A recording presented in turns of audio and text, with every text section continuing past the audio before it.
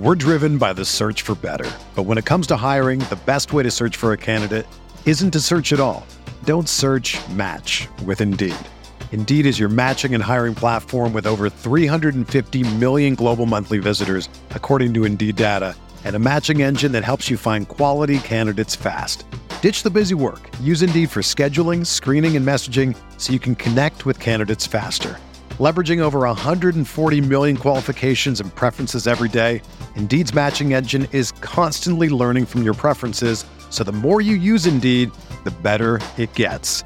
Join more than 3.5 million businesses worldwide that use Indeed to hire great talent fast. And listeners of this show will get a $75 sponsored job credit to get your jobs more visibility at Indeed.com/Blue Wire. Just go to Indeed.com/Blue Wire right now and support our show by saying that you heard about Indeed on this podcast. That's Indeed.com/Blue Wire. Terms and conditions apply. Need to hire? You need Indeed.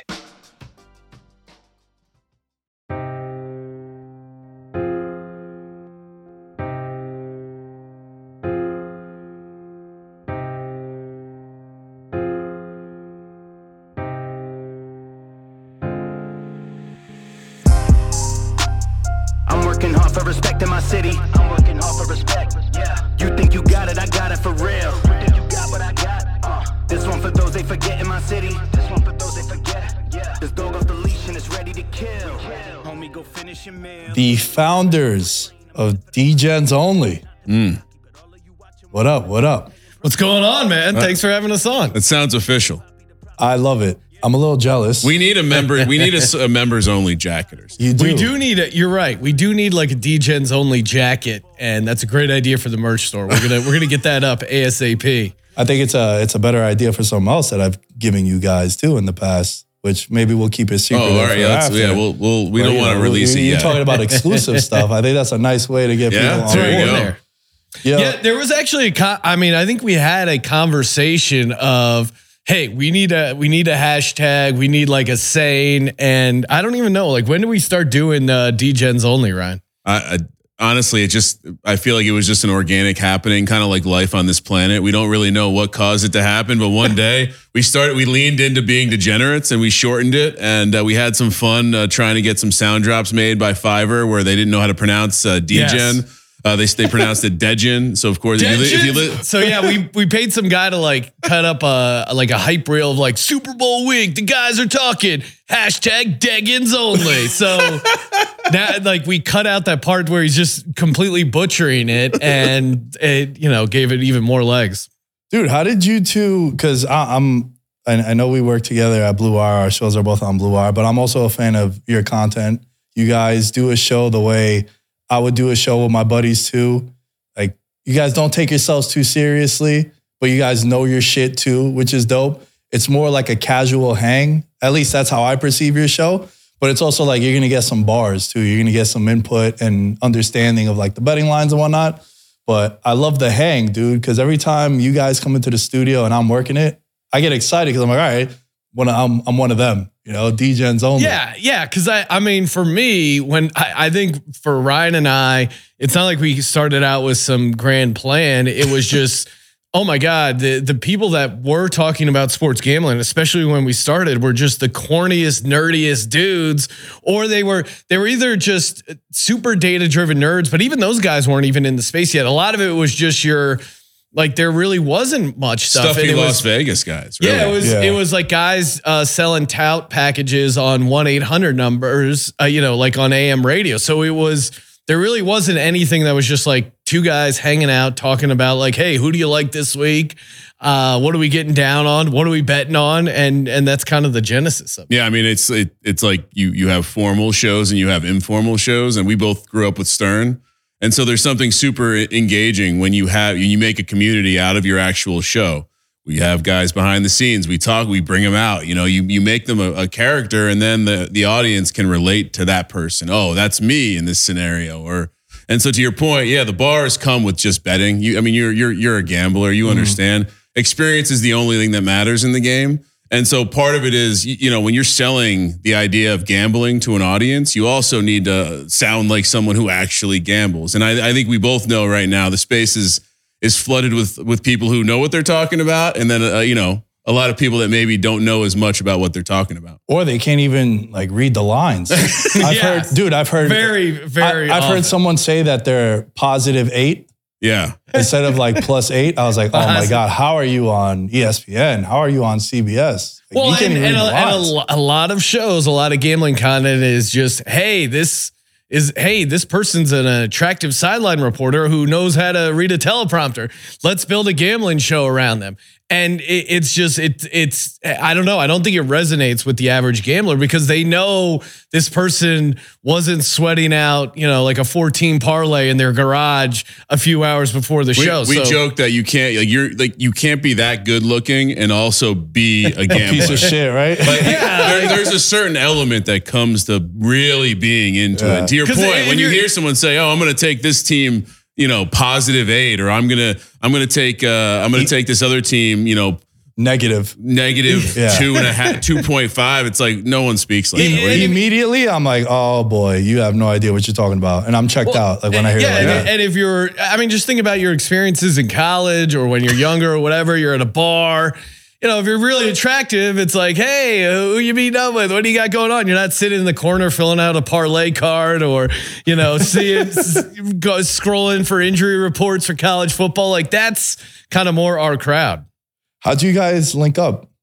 We're both from the East Coast, but we actually met in Los Angeles. Having never met each other before? Never met each other. I moved out with a guy who was in the stand-up space. Sean was doing stand-up. And once you are an East Coast guy and transplant to the West Coast, you stand out like a sore thumb when it comes to consuming football content. Yeah. The idea of sitting around all day and watching all the games is like, why would you do that? It's nice out. Go to the beach. So, most of my friends in Los Angeles, I probably met through like the entertainment or other things that were happening around me, but it was mostly because, oh, you watch football, let's hang out. Or, oh, you understand how to talk about gambling, or, you have a bookie. I need, simple conversations like that, Yeah, and we were roommates for a while there, and we had a house, and it was just this.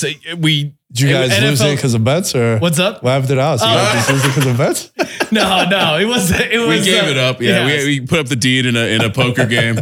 It's hard to get like a long-term girlfriend if you're also living with 4 other dudes. Yeah. But yeah, we had like a kind of just a wall of TVs going. This is like DirecTV early, like Sunday Ticket. And we would have all the receivers going. How far back are we going? So 2005. Yeah, 2005. Jeez. Feeling super old. And honestly, before flat screens, we have a setup in our office now we call God's Eye. It's got 8 screens, watch all the games. Beautiful, pristine. Dude, why would you ever leave that place? Why would we come to Vegas? Yeah. So we joke that we have the best sports bar in Los Angeles in our office. Well, it is funny because there's a sports bar underneath us because it's like an office building and there's a bar underneath us. And I went down there a couple times to get food, and there's guys watching games there, and they only have 3 screens. They don't have all the games on them. Like they have no idea there's a much better sports bar right above them because we also have a bar and So, but before all of that, we had one of those big 50-inch. They're 4 foot deep or whatever, and we built this wooden frame that went around one TV so we could stack a second big 50-inch TV on top. If you're going to do it, you got to do it right. And I remember my wife, when we moved in together, we were still doing the hobo version of God's Eye. So we had the big giant TV on the bottom. Then we had this rickety frame that Ryan and I built around the TV. And then we had a giant TV on top of it. And she's like, I can't have 2 giant TVs stacked on top of each other in the living room. So she made a curtain that draped over the bottom TV when we weren't using it to kind of make it look nicer. It was pretty funny. Women love to make stuff hidden. That's what I've learned. She was trying to hide. And then we would pull out the extra side TVs, but we would, we're talking 2005, 2006, pre-streaming anything. You couldn't get Reddit streams. You just had to get multiple boxes from DirecTV. Pre-iPhone. Pre-iPhone. Put it in perspective. Yeah, so you're just sitting there and I think for a long time I had at least 5 or 6 boxes from DirecTV just so we could watch NFL Sunday. And then it would always be this yearly negotiation with me and the DirecTV person. I'm like, I'm one of your best customers. Just give me a couple bucks off. It was, it's So it was, and now you can stream everything and make it so much easier. People have no idea what we used to walk uphill both ways in the snow. Dude, I remember, because I just turned 32, and I remember like in high school, you still couldn't watch like European soccer games on TV. We used to go to like the Spanish church where they would stream it all in Spanish. It was like $20 to get in just to watch like Real Madrid play Manchester on a Wednesday. And we would do that shit all the time. The kids are spoiled now, huh? Oh, yeah. Oh, I remember have access to everything. When I was a very little kid, my dad was in the Air Force. He was originally from the Philly area, but we had moved around because he was in the military. And, for like 5 or 6 years, we were living in Colorado. I was like a young Eagles fan, and he would take me to the sports bar when I'm like 6 years old to watch like the Eagles and the great Eagles teams. But it was like one of those sports bars that had like the giant satellites outside, the 5 foot satellite dishes. So yeah, I mean, it's crazy. And then obviously the DirecTV is the small one, and now it's all on streaming. So how long after that did you guys start your show?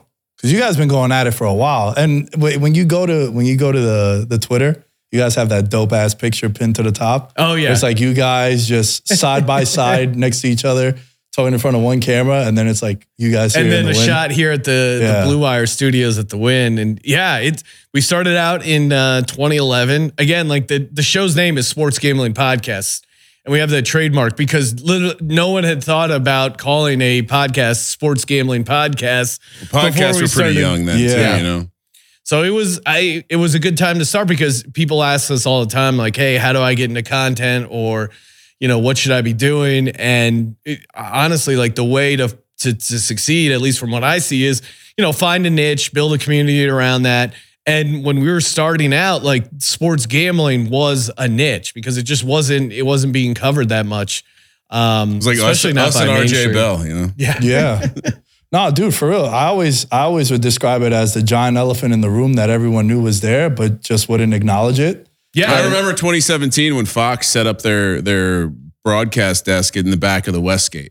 And it was like the first year they were going to acknowledge that betting spreads exist and that people bet on these college basketball games. Yeah. I mean, honestly, the only content betting related that I was aware of, and I love sports gambling and was like kind of aware of the content, was Bill Simmons, doing his Guess the Lines with Cousin Sal. With Cousin Sal. And that was like the only thing that was out. And I think that was probably part of the inspiration where it was like they guessed the lines, but like, Ryan and I take off of that was like, well, we had the lines are out. What are we betting on? So it was kind of like the next thing of like, well, why aren't they picking every game against the spread? And that's kind of, I don't know. That's just kind of where we started out. That mixed with the idea that it would be funny to make fun of touts. Yes. Also, because we call ourselves, I'm Sean Stacking the Money Green and he's Ryan Real Money Kramer. And it started out as just making fun of these touts and it just kind of stuck. When they want $1,000 for their pick and then they tell you minus 1,200 Ravens money line on a Thursday night. Or the old school scam. I'm sure there's people doing versions of it on like Twitter or Patreon or TikTok where it's as easy as you have 1,000 people sign up for your picks. You give 500 people the Chiefs, 500 people the Eagles. 500 people just got the right pick. And then from those 500 people, you give 250 one pick, you give 250 another pick. You whittle it down, all of a sudden you're never wrong. You got 100 people that think you cannot go wrong. Yeah. So damn, dude. Yeah. It's a good scam when you hear it out loud. You're like, oh yeah, that would definitely work. Yeah, the touts are always outrageous, man. And I feel like I've gotten a good grasp. I do pretty well on NFL, do very well in UFC. Those are like the sports that I like to bet on the most. I don't really get input from anyone. Like I'll listen to your show sometimes because you guys go in depth with like teams that get blown out the week before, catching 7. Like that's what I would listen for. Yeah. And honestly, like the goal for us was like in making fun of the touts and trying to be entertaining, the goal was like, well, we'll teach you a little bit. Right. Like we've had people tell us like they can't remember what we picked. It was a good show, but you should, in theory, you're going to get better betting on sports listening to us because of the experience, right? Like, sure, we're not going to share our spreadsheet and show our projected power ratings and all this, but like that's the part of the industry now, and not to zoom ahead to current times, but that's like the saturation, right? Like everyone has data. It's easy to have data now. Yeah, computers can create great data. Yeah. It's not like in fantasy football. It's like no one has a sleeper anymore. No. I respect Ryan's opinion on running backs. I'll listen to his sleeper, but everyone got access to the same data. Yeah, you look at you just Google fantasy football waiver wire, and it's like the 3 same guys every outlet puts out because it's the same formula of targets on versus routes run in these type of offenses. So it's everyone kind of has the same access. And to me, I think where our show separates itself is that we have a shit ton of experience. And for me, it's not always what's fun about gambling is you're never going to completely figure it out. You're never going to be like, oh, okay. It's like golf. Hey. Yeah, it's golf because it's always challenging. Stuff's always changing. But also to me, a lot of it is our experience is just knowing what not to do. We've been out there. We've lost a bunch of money. Yeah. Don't do this. And I think in gambling, you almost have to learn the hard way, or at least have someone like us saying, hey, trust us. We've been gambling for years. This thing doesn't work. Stay away from this. Well, and particularly because we have fun with it. So most people do want to have fun gambling. Some will probably want to make a 401k approach, but most want to have fun. So if you show someone you can have fun, you can understand what you're doing a little bit better than... Yeah, and also Ryan and I love gambling. We we love gambling. Some people look at this, and Ryan had a line about it that I use all the time where, hey, if you want a 2 or 3% return, put that in your 401k, find a blue chip stock or whatever it is, something safe, or, put it in a CD, whatever it is. Hey, this is gambling. We want to have fun. Part of it is the entertainment. Obviously it's more fun to win, but you should be able to just ride the ups and downs and have fun with it. Some people just are pure data, pure numbers. And it's you put so much time to grind out a 3% return. And it's just not fun. Well, that's a big issue that I see with a lot of sports betting content and even people that just gamble in general, where they don't have fun with it. It gotta be a win. It gotta be a win. Well, they're serious. It's a serious business. This is my career. I'm doing X, Y, or Z, and it's wow, you're missing the mark. The second you realize it's not about your picks, you'll maintain an audience. There's a tiny fraction of the population that is smart enough and has proprietary data that they can actually give you something different than you can find on your own, right? EPA, for example, in the NFL, that's an open source statistic. It's no longer the Football Outsiders have this black box and they're hiding it and you have to have that subscription or you're just a lame dude. Now anyone can do this. So these kids, they're learning they're using EPA and all of a sudden they have the same data as some data scientists. So if you can't take that data, it's just a good teacher, right? If you can't teach through a medium that's entertaining or whatever, you're just another guy. Yeah, you're just another girl. You're just someone else saying the same thing as anyone else, and you're not going to differentiate yourself. And I think we see this. The sports gambling space has matured enough now. I said, 2017, 2011, no one was doing sports gambling podcasts. 2017, networks say, we're going to show Vegas during March Madness. Now, 2023, everyone's doing it. They have their own. Everyone's doing it. They have their own shows dedicated just to betting. And what are we seeing? Some of these shows with the formula Sean described earlier, people that aren't gamblers, but they look nice on camera talking about gambling, not working. Some of those shows are they're showing up and they're disappearing. And I think the common thread to what bonds people do, why gambling is so awesome, is the group energy, right? It's just like laughter. When you're in a room of people gambling, you can feel that energy. We're going to be over at the Westgate in the beautiful ballroom there. And if you've never done it, you don't know what it is. But if you've been to a comedy club, you understand because laughter is contagious in the same way. And so the fact that we have all of these content creators not tapping into that at all. Dude, they're missing out. There's no better feeling if all three of us are at the bar together and we're on the same side. It's a similar thing. It's the best high ever. Last night we were sitting. It's why craps is so fun. Last night we were sitting at the craps table, and then Ryan had a nice run throwing the dice, and just every point you hit, you're just high fiving. I was high fiving a Cowboys fan. I mean, that's the we were willing to look past our differences. He's one of the good ones. This guy's a gay. Who forget? So you two, that dynamic of Eagles Giants, does that ever get in the way between you two? No, because it's. It's fun, and again, we bond. Because there's not a team I hate more than the Eagles. Cowboys? No, they're number one for me. Oh, okay. I understand because I feel like the 33s and under that are Giant fans, for us it's the Eagles. Because Dallas won. But when the last time they won a Super Bowl, I was what, 4? Wasn't even watching football then. Yeah. That's true. But You missed Philly- their dominance. Philly, I lived through McNabb. I lived through game-winning field goals in the playoffs. Matt Dodge. Jake Elliott's 62-yarder. Yeah, just a constant. Deshaun Jackson. Victor Cruz's career ends in Philly. Yeah. Every time Eli went in there, it was like, oh, this dude's never played football before. So it's like, fuck the Eagles always. No, it's and we have owned you guys, so I understand that. But yeah, I mean, Ryan and I, obviously a few years older, but yeah, it was always just fuck the Cowboys. And that's the thing we can bond over. Isn't it funny how we don't care about Washington at all? It is. They're kind of they're not relevant. Yeah. They're kind of off in their own space. I mean, maybe with the new owner, they figure things out and they all of a sudden get Lamar Jackson and all of a sudden they're in the conversation. But again, it's really been a while since they were relevant.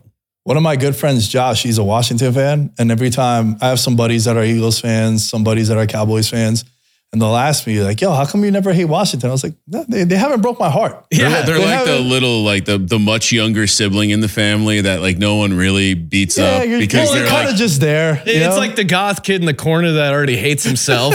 Yeah, what am I going to make fun of him? He's crying. He's ready. He's like he's going to go home and listen to some emo music and consider cutting himself. That's a great. What are you going to make fun of that kid? It's a great description. He's going through a lot. Yeah. Redskins, Commander, football fans, they've changed their name a million times. Like they have no identity. And the fans hate the organization more than you can hate them. So it's like, what are you doing? Dude, also, you would say to a Commanders fan, you guys suck. They're like, I know, I hate it. And blah, blah, blah. And you're like, you see how much they're coming out for the XFL defenders in DC. Like just a chant. It's the only, it's one of the 2 cities that is really like stepping up to support their team. Yeah. Have you guys ever been to the stadium in Washington? Oh, it's the worst. By far. Worst. No, Like, I it's the hear, number I one hear draft pick nightmares. of- Yeah. I've never seen a Washington football game there, but I've seen a college game there. I've seen a concert there, and it's the worst stadium in America to leave. It's like a 3-hour ordeal to get out of there. It's isolated on its own. And we went there a couple of years ago because of my buddy Josh. He's a big Washington fan. It was when Cleveland got RG3. It was going to be his return to play Washington. Yeah. He ended up not playing that game because he got hurt. But dude, there was legit a section where the tickets were like $85 in the lower level. I was like, yo, let's get those. No bullshit. It was behind a pillar.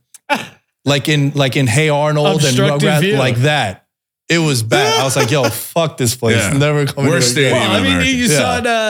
They almost took out Jalen Hurts when the railing collapsed. Yeah. And then I don't know if you saw this, but it was great because the Eagles fans, next time they played in our FedEx field there, a bunch of Eagles fans dressed up with caution tape and like wrapped them. We're driven by the search for better. But when it comes to hiring, the best way to search for a candidate isn't to search at all. Don't search, match with Indeed. Indeed is your matching and hiring platform with over 350 million global monthly visitors, according to Indeed data, and a matching engine that helps you find quality candidates fast. Ditch the busy work. Use Indeed for scheduling, screening, and messaging so you can connect with candidates faster. Leveraging over 140 million qualifications and preferences every day, Indeed's matching engine is constantly learning from your preferences, so the more you use Indeed, the better it gets. Join more than 3.5 million businesses worldwide that use Indeed to hire great talent fast. And listeners of this show will get a $75 sponsored job credit to get your jobs more visibility at Indeed.com/Blue Wire. Just go to Indeed.com/Blue Wire right now and support our show by saying that you heard about Indeed on this podcast. That's Indeed.com/Blue Wire. Terms and conditions apply. Need to hire? You need Indeed. Themselves in caution tape and were like standing next to the railing and they got kicked out for it. It was hilarious. It's like, dude, you're making yourself look so much worse. Just accept the joke and move on. When did you guys get into gambling and betting? Because I feel like all the real D-gens, it's not within the last 4 or 5 years. No. Well, see, I graduated college and I was looking for a career. I majored in podcasting and sports gambling media at school. I would say this. I've been gambling long enough to know that like collections are on a Wednesday. I've been gambling long enough to know that like to call a guy to ask him what the number is. Yeah. Me and my buddies in high school would pool our money, and the guy would rip us off for every. We would lay minus 120, so bet 30 to win 25, and this was probably mid to late 90s. But yeah, I mean, it was just part of life. Honestly, not until I went to school in Virginia did I realize that it was not normal. Like everyone didn't have a bookie. Everyone didn't have, like, you didn't go out onto the freeway to McDonald's and meet the guy. Like that wasn't normal.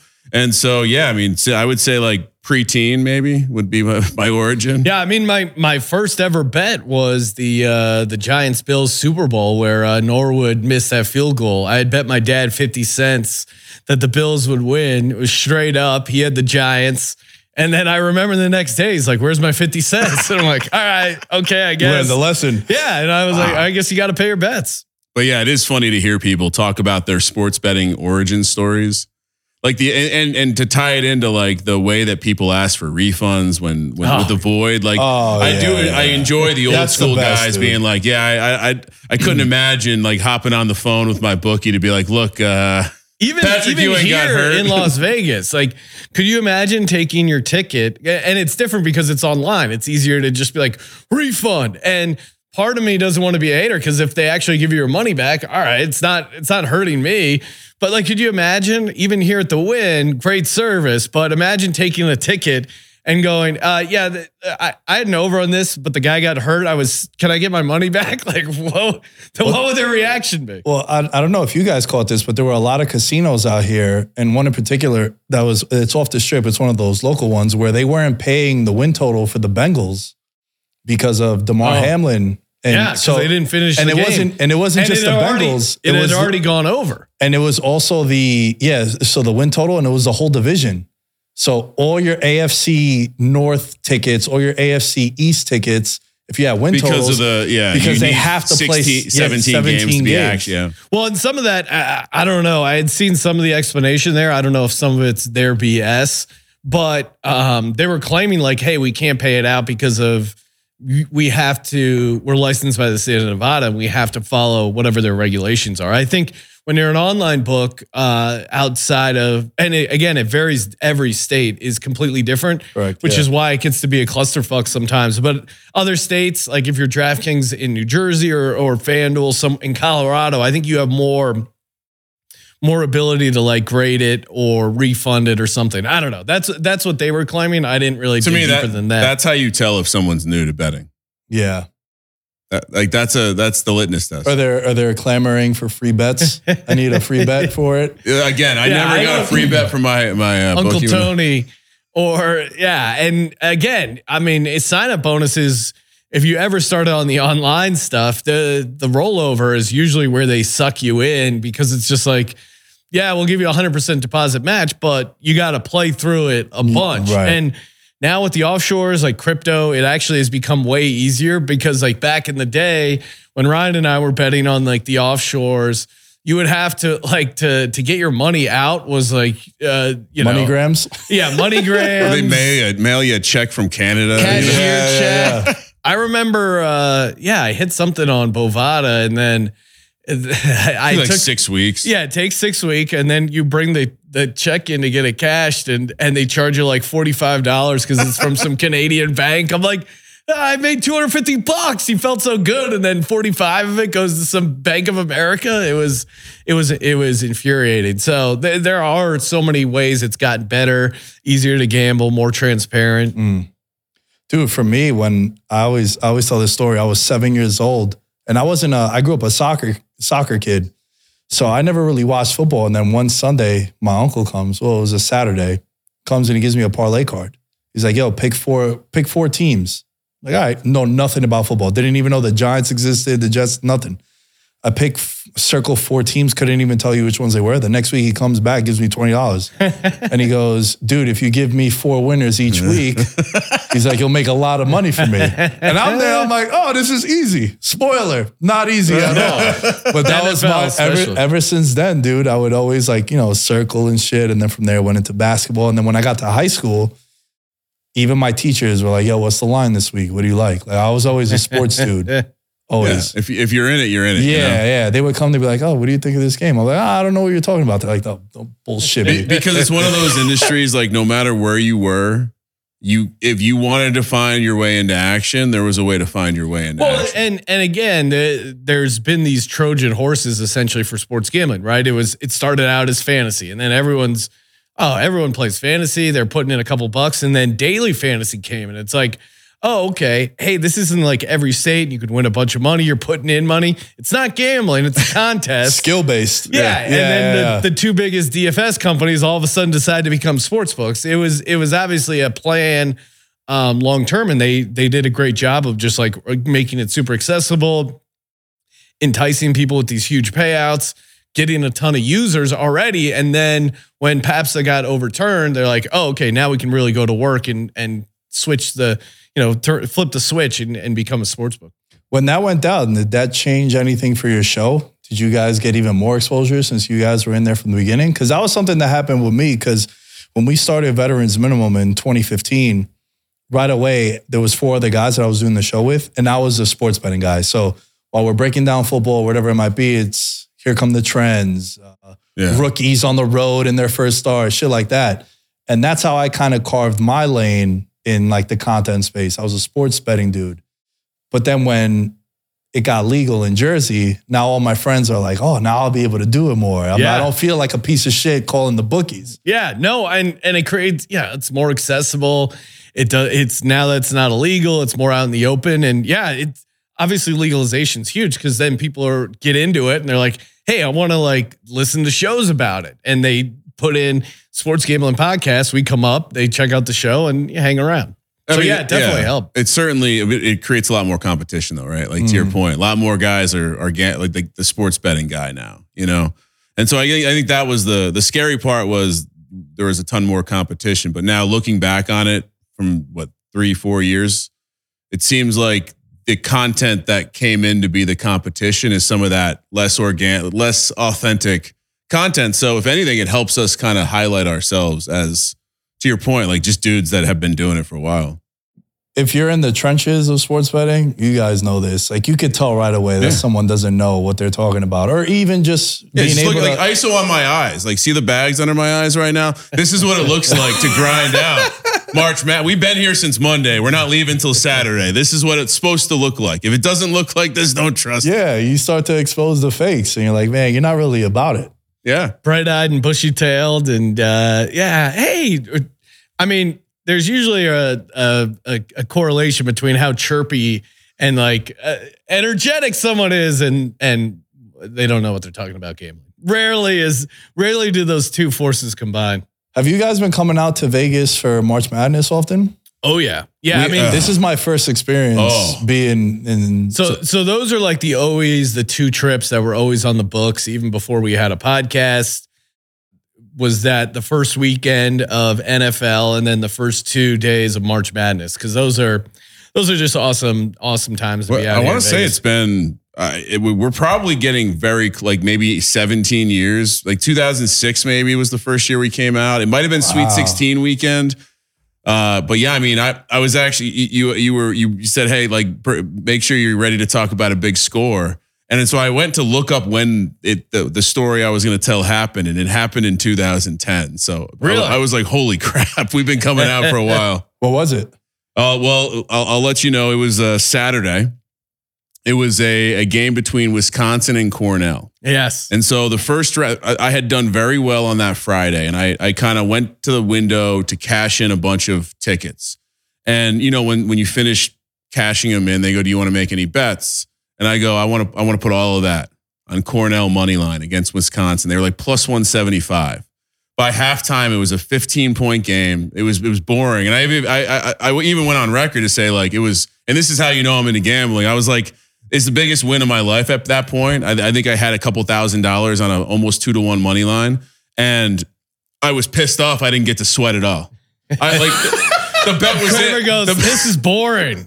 I'm going to win. I don't even get a sweat out of this. Like, you won a ton of money. What are you talking about? It was one of those moments where it was just like, this isn't right. I put every dollar in my pocket on this to feel something. Yeah, you want that blood pressure to skyrocket. Yeah. That's what you want. Now, granted, it was a great trip, but one of the better March Madness trips I've ever had. But yeah, pretty wild situation to be almost upset that you won a lot of money. What about you? Oh yeah, I mean the biggest win I ever hit was well, I was watching out here in Vegas, but I actually placed a lineup. It was daily fantasy. It was 2017. It was week 1 of the NFL season. I had a bunch of Eagles guys in there, and it was opening day, Eagles versus Redskins. Eagles win. Eagles get a defensive touchdown. I had Carson Wentz, back when I liked Carson Wentz, and Zach Ertz in there. There was a running back by the name of Tariq Cohen who was like a steal because he caught like 10 passes and he was only $3,200 or something. That's when he had that wild preseason and then he came in. Yeah. And I was all over that because I thought was this on DraftKings? Yeah, it was on DraftKings. So you got the full PPR also? Full point PPR. Yeah. And so this was when their Millie Maker, I put a lineup into the Millie Maker. It was like me and 270,000 people each put in $20. After the 10 a.m. games go, I'm sitting in first place. So it says Sean Green, $1 million. I'm like, oh my God, this is insane. I'm just walking around, just cigarette after cigarette, not even like a big smoker, like just freaking out because I had to sweat the entire afternoon slate. And then even the night game. This is back in the day where the night game also was included in the Millie Maker. Yeah, so I had to sit through. And since there's so many entries, you don't even know what you're rooting against, right? Like I can see the kind of guys close, but you have no idea. Like this guy could have 10 people going late. So I'm just sitting there, just a nervous wreck. And I'm watching the game. And then one guy behind me in the standings is second place. He had the Rams defense. The Rams were playing the Colts. Boy, Andrew Luck was out. He didn't start the season, and Scott Tolzien, this piece of shit, Scott Tolzien, throws a pick 6. And then I see the guy scooch up, and he's only 2 points behind me. And then Scott Tolzien throws another pick 6, knocks me out of first place, which was $1 million, down to second place, which was $200K. And then from there on, the sweat was on. It was Giants Cowboys was the night game. I got to the night game, still sitting in second place. Luckily, Odell Beckham was a late scratch. And so, since there was only one game, you couldn't really use that salary to find like another high price alternative. I think that really helped me out. And it was just this ugly game between the Giants and the Cowboys. I think it ended up being like 10-9. And I'm just rooting against anything, no catches, no points. I think there was only one touchdown in that game. And then clock hit 0 and I won $200,000. So yeah, it was awesome. Dude, I always hated the drop off between first and second in those contests. It's the worst. Now I think it's even worse. Now I think it's 1 million and then 150K. Yeah. That's terrible. It was a pretty wild situation. I mean, Sean wanted to leave Vegas like right at that moment. He's like, let's just drive home now. Like we're all fucked up. I was just like scared something would happen. Someone would steal my phone and like throw back to the old offshores. Like he's going to lose the money before he's cashed it out. Yeah, or something like, because you can't play DFS in Nevada, but I created the lineup, placed the lineup, didn't edit any of it in California, but I'm like, something bad's going to happen. Like I was just paranoid. Dude, I was super paranoid. March of last year, there was a UFC card that I came out here with one of my buddies. It was Covington and Masvidal. And on everything that I stand for, I'll never have another betting day like that. I hit every single UFC bet. Prop, how they were going to win. Yes. I hit 4 parlays.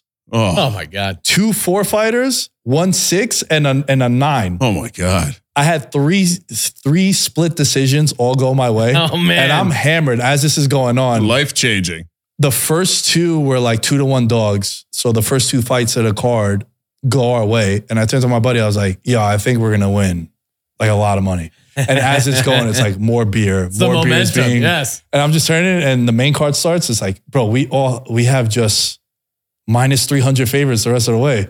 And then it's winning. And I'm obliterated right before co-main. I'm like, dude, we're going to have so much money. He's like, nah, don't say that. Don't say that. Bad juju. We end up hitting. And I had my VM bomber jacket. So it has this like shady, sneaky pocket over here. And I had all the tickets. And at one point, I take my jacket off and I leave it behind the chair. And my buddy just goes, yo, what are you doing? I was like, holy shit. So I just had it up, buttoned up all the way. We end up going and cash the tickets. And it was close to 20K. Oh, man. Oh. And we How'd that feel? That was the most money I've ever had on me at one point. Yeah. And I was like, dude, this is wild. We ended up splitting it, him and I, but it was still like 10K each that we walked away with. Not a bad night of work. And we're walking from Park MGM back to the Wynn. So dumb because we have like $20,000 on us. Yeah. And it's 2 a.m. We're hammered walking through the strip. And we get back to the room and I take my jacket off. I was go, yo, bro, that was really fucking stupid. What we just did, just walking by. Yeah, you could afford a cab. Yeah, you would think so, right? You could swing it. And do you guys ever get any any shady news about a bet? And All the time. Yeah. But it never turns out to be accurate. It's like, oh, hey, this guy's the flu. And then you bet against him. And it turns out he does have the flu, but then he still has a dominates. career game. Yeah, it's like that's the best. Michael Jordan flu game. You know, you get that information. You're like, oh, I'm taking the Jazz. And then Michael Jordan dominates. So all the inside information we get, it's still like the record. It's a really bad record. Like when someone slides into the DMs and is like, I know the coach on some small college and the entire defensive line is going to be out. And then it's like, all right, cool. You take them, like, lay in whatever the points is, and then they get their ass beat. Yeah. Well, you wanted to talk about like worse gambling bets on the other side, and it was courtesy of the inside information. Someone hit me up and they're like, yo, dude, I know it sounds crazy, but my buddy, he works with the guys that did the Puppy Bowl. Like, this thing's already filmed. Team Rough is going to destroy Team Fluff. Like, it's already in the can. They've edited it. He saw it. It's good. So then I go on all these shady offshores and I'm loaded up on Team Rough. And then, of course, Team Fluff. I knew I was screwed when Team Fluff had like a 3-legged dog. I'm like, Animal Planet isn't letting the 3-legged dog loose. Of course, he wins MVP, most valuable pup. It's just a bloodbath. I lose all this money on. Again, it was the worst because it was a stupid thing to bet on to begin with. And I felt, and doing it because you got inside information, feeling so smart, and then just getting your ass kicked. It was right before the Brady, the 28-3 Super Bowl, which I actually got bailed out in that game because I had Patriots minus 3.5. So they ended up winning in overtime. And it would have been a great gambling day had I not gotten destroyed by the Puppy Bowl earlier in the day. Dude, the insider info, when you get it, it's the worst. Like, I had someone text me about McCaffrey when he was playing the Eagles. Yeah. And he's like, yo, he's limping on the sideline. It don't look good. So I took all unders. He went over here like a monster game. It's like, oh. And I told one of my buddies, he goes, yo, do me a favor. Tell your boy never to text you again. I mean, I'm telling you, it's like, you just got to stay away from that stuff. The best tip I ever got was from when I was in Miami for a bachelor party. And the Nets were playing the Heat. This is in 2019. It's when D'Angelo Russell was still on the Nets. Yeah. So before they made all these trades. And I've been going to Miami for like a decade prior to that. And one of my friends, her and her crew, they're strippers at 11. But the one girl is like a manager. She goes in like a 3-piece suit. She's the one that orchestrates everything, whatever. She goes, we meet him at the beach Friday morning. And the game is at night. And she's like, oh, what are you guys doing tonight? I was like, oh, we're going to the Nets game because one of the guys that was getting married, he's a basketball fan, but also his best man is a Nets fan. So we're like, oh, we're going to go to the game later. She's like, oh, the Nets were just at the strip club until this morning. I was like, really? She's like, yeah, as we were leaving, I grabbed my boy's phone. I was like, yo, give me your phone. I text my bookie. I was like, I need $500 on the Heat money line. And the Heat had like Deion Waiters and Taylor, Hassan Whiteside. They paid him and like he wasn't playing at all. And he calls me, he goes, dude, you're not a $500 bettor. Like, what do you know? I was like, yeah, I just need this. And then he ended up tailing it also with like another bookie because classic DJ stuff. Guy. And the Heat ended up winning by like 30 something. They were up 40 at halftime. Yeah, and I felt like the man. I was like, yo, this is the best insider information ever. Yeah. We're walking around town. Dude, it was the best moment ever, dude. That's my favorite one. Oh, my dude, favorite betting story, without a doubt. What would you, as we start to wrap up, because I know we're running out of time here, I want to mention like kind of a generic question, but like, What is the future of sports betting in your opinion? And how do you feel about sports betting right now between like your peers or just where it's at? I think you're at the phase where like it's annoying the person that isn't the sports bettor because it's everywhere. It's new. It's barely regulated, so they're still figuring out the best way to do everything. And you're dealing with a lot of like, you have to almost think of like the tech boom.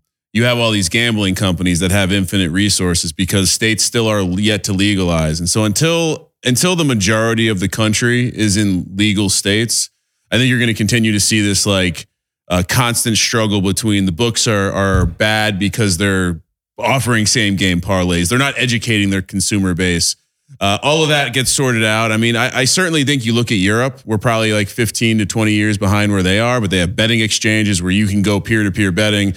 You can walk down a street and just walk up to an ATM and place a bet. You can be in a bar and go place a bet. Every soccer stadium in Europe, they have a kiosk right before. It's not taboo, and it just makes it a lot easier to not have to worry about getting ripped. Like whether it's the books ripping you off because the bad pricing and because there's not enough competition, or it's just this idea that the consumer base is too dumb to understand the bad bets they're making. Like all of that, just it's experience, right? We just need time for it to kind of sift out, and then. We're close to a real cool play. I think the big change will be when we go from just having these operators to having these exchanges. The idea that you could take someone's action. You could go out and find your action, right? That's what's really going to drive the pricing to a place where no one's getting screwed, right? The price of eggs in every state is the same. That we're not dealing with like because right now I think the criticisms are real. Like these books are clearly taking advantage of people that don't know what they're doing. But it's a free country. And, I think that will get sorted out by way of competition, right? Like people are going to go to the place where the best prices lie. Well, you saw that happen a lot in New York when it first went down. A lot of the apps were giving out these like sign-up bonuses, and some were just make an account. You don't even need to deposit anything. They were giving you money. I remember my mom being like, "Oh, it's so nice of them." It's like, dude, they're putting out the bait. They're putting out the bait for a reason. They're giving you $500 to play, and like you were saying before, Sean, how you have to run through it before you can take out your money. But at that point, they've trapped you. And all my friends, dude, every one of my friends hit a crazy parlay that first weekend it got legal, and they all said the same thing, like, "Oh, this is gonna be easy. This is gonna be a layup." It's like my friends that know the most about sports are the dumbest bettors. Oh yeah, a lot of times. It's always the case, right? Well, and sometimes it's easier as a handicapper to do stuff where you're not a huge fan of one team, or you don't have all these like previous biases, and you're coming in with a clean slate. Yeah, like I can't bet on the Cowboys. Yeah. Even if it was a good bet. I'd rather lose money than bet on the Cowboys. They're good, but yeah, I mean, I do. I used to never draft NFC East players. In my I've been playing leagues. fantasy for 15 years. Never had a Cowboy in my lineup. Never. No, we'll see. But that's it though, right? Like that's the reality. Yeah, and I think too with like sports gambling, we're still like just cracking the surface, because you have California and Texas, like that. Those are two of the biggest states population wise. Once those get turned on, and it's going to even too. Yeah, Florida's right there as well. It's like you have that step, and then you have the step where they allow the states to actually work with one another. Because a lot of the rules, like operators have to like isolate their instance in Iowa, and that can't be the same betting instance that's talking in like Virginia. And I think once you have like this full nationwide betting market, it will sort out all those problems. Because if you're a bad book because you kick people out or because you offer horrible prices, people will just start going somewhere else. Because again, Europe, how many options do you have? Like you have like 20, 30, 40 options. So if this place sucks, I'm just going to go over here. Yeah, your reputation is going to be tainted. Yeah. And at that point, you're just not. Do you guys ever bet against your teams? Never bet against my team. Even if it's a bad line? No, never. Again, it's entertainment. So like you can do, there's plenty of other bets you can make to not bet against your team. I've heard of people doing emotional hedges where it's like, hey, I either win my bet or my team wins. Me, I'm the exact opposite. I would just bet a ton of money. Like for the Super Bowl, hey, if the Eagles lose, I'm going to want to kill myself. So I'm not going to worry about whatever money I lost, it's a couple grand's not going to make me feel good if the Eagles lost the Super Bowl. So It's going to be even worse. I'm going to be all in either way. So yeah, For me, I can't. I don't have it in me. For me, like when the Eagles played the Giants in the playoffs, I knew the Eagles were going to win by 3 touchdowns. I didn't bet it, but when people were asking me about it, it's like I can't root for that to happen. Yeah. But bias aside, I think the Eagles are going to beat them by 3. So the way touchdowns. you would say that is you'd say, well, that's a tough matchup. I don't know if I'm We're gonna have our hands full. I don't know if I don't know if I'm looking to make that bet this I weekend. think every single there have been times where I've been mad at the team on the show. There's some dark days in the Chip Kelly era. Hold on, dude. You have one of the best rants about why you say we.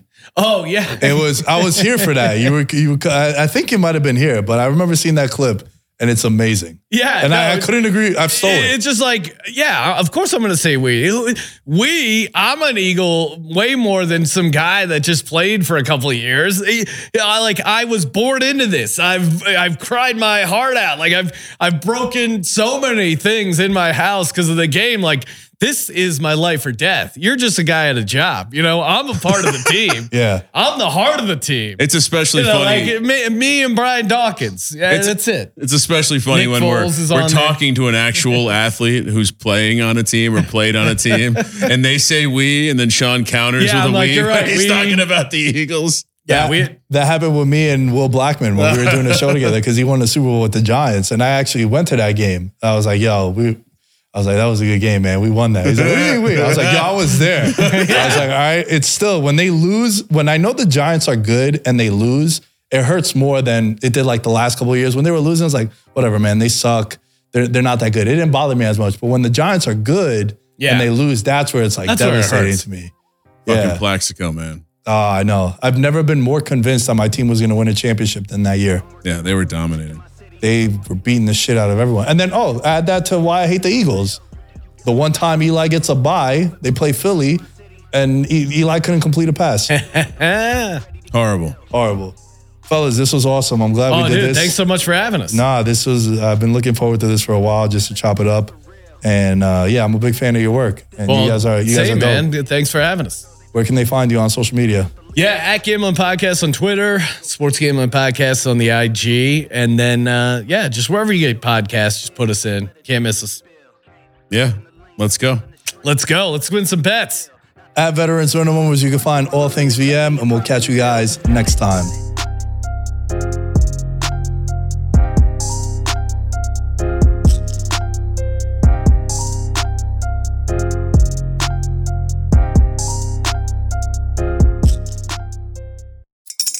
Spring is in the air at Littleton Coin Company, and we want to help you brighten your collection.